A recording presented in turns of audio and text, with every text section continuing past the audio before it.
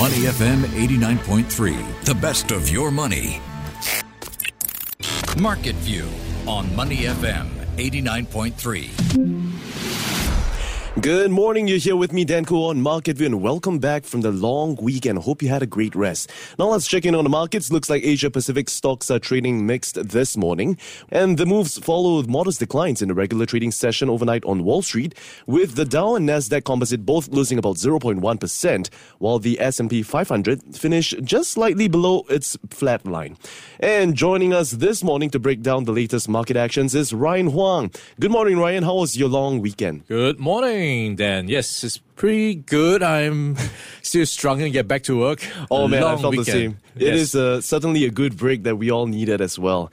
Now, let's just dive right into what we have for today. And over the weekends, following an unsuccessful effort to keep First Republic open, the largest U.S. bank by deposits, also known as JP Morgan, they have reached a deal to take over the 14th largest financial institution, First Republic. Now, why not talk to us about how crucial this deal is for markets and the economy, and does this signal that the banking crisis is finally over? Well, it is good news for sure because it does answer some questions, or at least manage to avoid some difficult questions being asked. So JP Morgan, one of the biggest US banks, is now slightly bigger because it now has acquired the assets for First Republic after a weekend auction.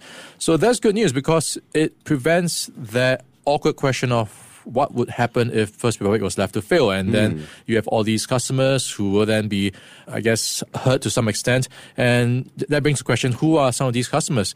So First Republic is a very similar setup to SVB in the sense that it specializes in a particular group of customers. So SVB was targeting the tech crowd.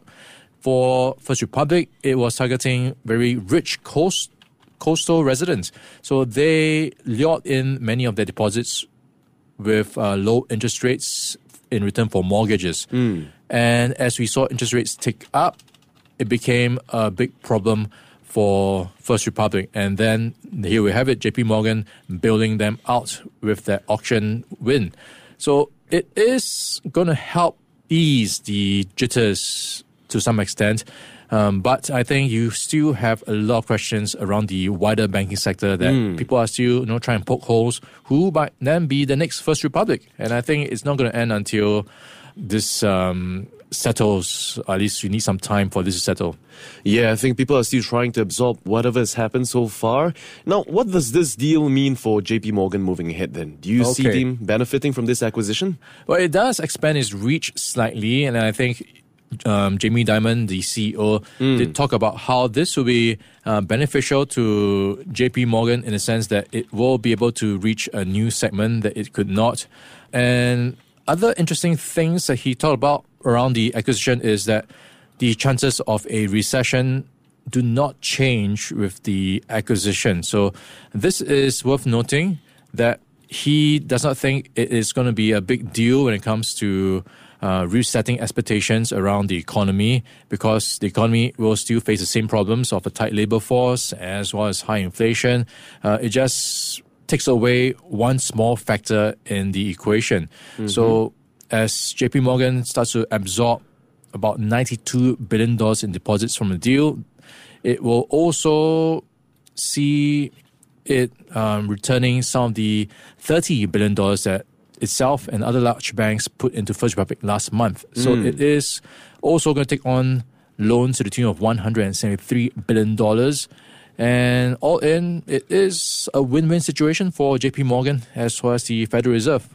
Okay, remains to be seen. So we will take a closer look at what's happening as the story develops over the next few weeks. Now let's stick to the same tune. And meanwhile, we have a sidekick to billionaire Warren Buffett, Charlie Munger. He's warned of a brewing storm in the US commercial property market, and that's alluding to the recent banking crisis. Tell us more, Ryan. Yeah, so this is Charlie Munger. He has been a huge force behind Berkshire Hathaway. Yeah. So the vice chairman foresees pain in the U.S. economy, particularly U.S. banks. And he figures that these banks are full of what he calls bad commercial property loans. So he is quite mindful that the sector is still not out of the woods. And this, of course, in the wake of what we've been seeing, a handful of failures among some of these banks. And he thinks with interest rates going up, we are going to see who has been what he calls misbehaving. And that will then just expose who will be having to face the music once the interest rates expose these liabilities. Right. Now, does this suggest that, we haven't fully seen the immediate risks from last month's market turmoil and there's still a lot of underlying issues that remains to be exposed to the economy from the banking crisis? I think with every country, there is to some extent a bit of reckoning when it comes to how interest rates are going to go up. So for many in the property sector, they had a few good years borrowing at low interest rates. And it depends on how leveraged the country's mortgagees are. They will have to pay back at higher interest rates at some point. And then if you factor in the other problems they might be facing with the economy, job layoffs, no income to pay off the mortgage, it can lead to a property crash. And I think this is something they are watching very closely as we see in some sectors, for example, technology, laying off more people. These people will have trouble paying off their loans. And I think that is a very real concern if the economy tips into a harder recession than expected. It could lead to the property sector getting a bit of a dent. Yeah, so I think that's something that we'll have to keep a close eye out on as well. Now, moving on, Ryan.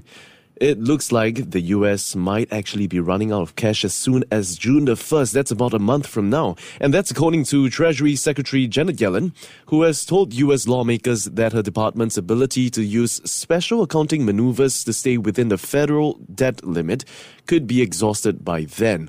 An announcement actually came on the same day as the Congressional Budget Office, when they reported that there is a significantly greater risk that the Treasury will run out of funds in early June as well. So, Ryan, what would reaching the debt ceiling mean for the government and what would a default lead to?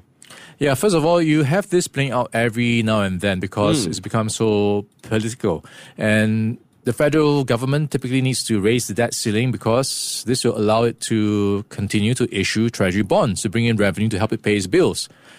And investors like to buy these bonds because they are seen as safe and reliable. So the government will get the money it needs for its various projects, from the military to social programs, and of course keep the US economy going and running. So that will be a problem if they don't have the money to pay those bills.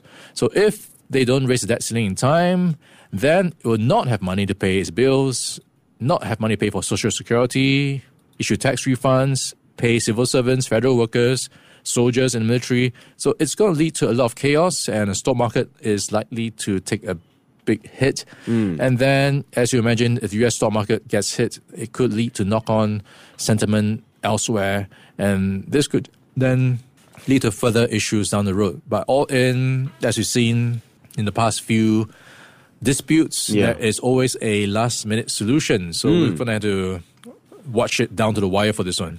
Yeah, but they did mention before that last-minute solutions usually aren't very, reliable because it reaches a point where when they get into a default, it may actually affect the trust that people have in the US economy as well. So do you see them doing anything different this time around? Short answer, no. No, okay. All right. Thanks for that, Ryan. Now let's turn our attention over to Chinese retail giant Shein, where we're seeing lawmakers urging the SEC to crack down on the world's largest fashion retailer over alleged forced labor. And this comes ahead of the company's possible $64 billion initial public offering over in the US. So while the company's spokesperson has stepped up to say that they have quote-unquote zero tolerance for forced labor, why has Shein come under fire for allegedly selling clothes made by forced labor in China? Yeah, so I think it's part of a wider crackdown on anything to do with China. And of course, TikTok was in focus recently. Now you've got the retail giants Shein and Temu. So what's happening here is both apps are actually very popular. And if you look at the Shein app, it actually was downloaded more times than many other apps, including Amazon. So that is how popular it's become. And I think the US is starting to recognize this also because of the challenges they are facing, because these apps are what they describe exploiting trade loopholes, production processes. There's all these allegations about illegal labor, forced labor. So all these questions about supply chain are being asked, and many of these issues are violating U.S. regulations. So if it's going to be listed in the U.S., it needs to clear all these issues. So if you have that hanging over your IPO, you're not going to have a very successful IPO. So that's the short answer. They will have to figure out how to convince many of these regulators and investors that things are going to be okay. So, of course, this will then mean Shein, if it cannot, will have to find its capital and funds elsewhere, not the U.S. capital markets. Yeah, the congressional scrutiny of Chinese fast fashion has shown that the US-China tensions and the pressure to decouple has expanded beyond just critical technology that's directly linked to national security. We're talking about semiconductors here. So, yeah, we talked about how this might affect the potential IPO later this year, but it raises the question, can Chinese e-commerce apps ever achieve success in America then?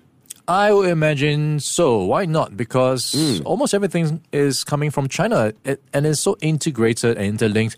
It's very hard not to, be part of this equation, right? Yeah. So I think it's a hard one for the US to resolve and shut out. So I think with TikTok, we've already seen how many US citizens are upset not being able to use TikTok. Yeah, TikTok, that's the story that has taken the world by storm as well. Now let's, we're going to play a game of up and down. And if you're a regular on the show, you'll be familiar with it. I'll pick a stock or a topic, and you'll guess whether it's an up or a down. Ryan, are you ready for this week's edition? Let's go. Let's go with the first one, Meta. All right, Meta is going to be an up. So it's just sold bonds on the market. So it's targeting $7 billion.